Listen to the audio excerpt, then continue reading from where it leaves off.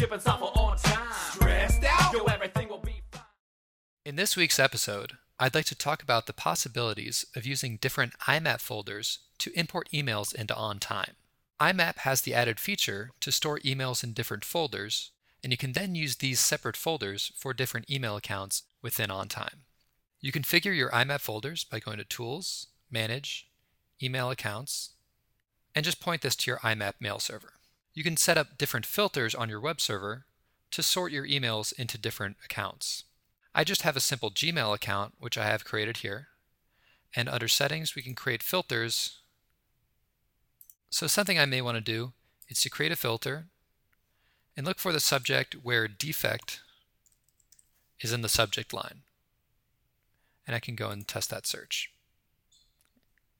You may also want to go and change this search so it'll only look for defects, but if there's another word in there like feature or incident, some of the other item type, that we're not pulling those in as well. So I can just add feature, task, and incident.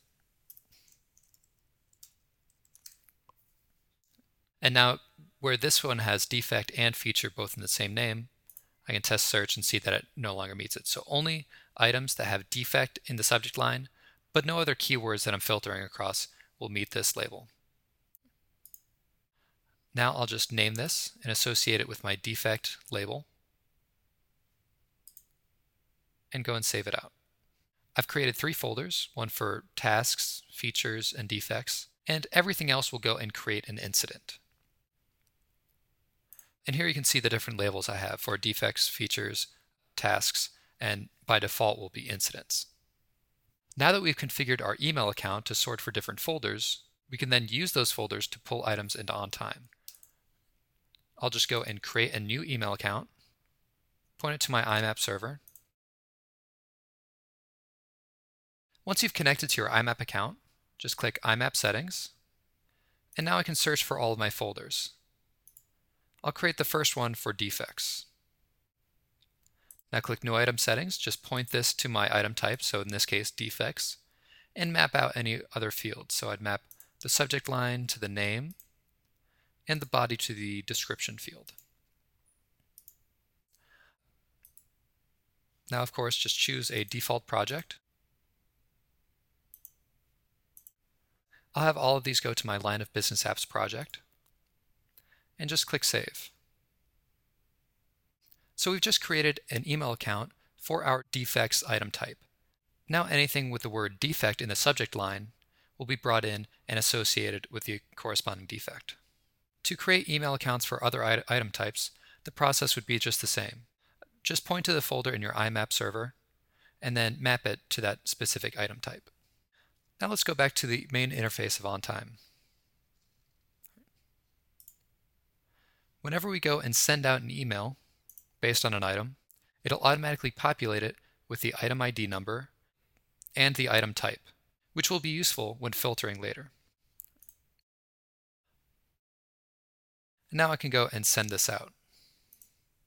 When I or whomever I'm sending the email opens it and replies to it, it'll still have the item type and item ID in the subject line. So if I go and reply, it'll go back to my email account, and I can go and send this back. And now once I've sent it back, it found the word defect in the subject line, placed it in the correct folder, and associated it with item 1033. Remember that this method of filtering is dependent upon the subject line for an item and the ID number, so it's important that any emails that you send out from OnTime include these values, which they do by default.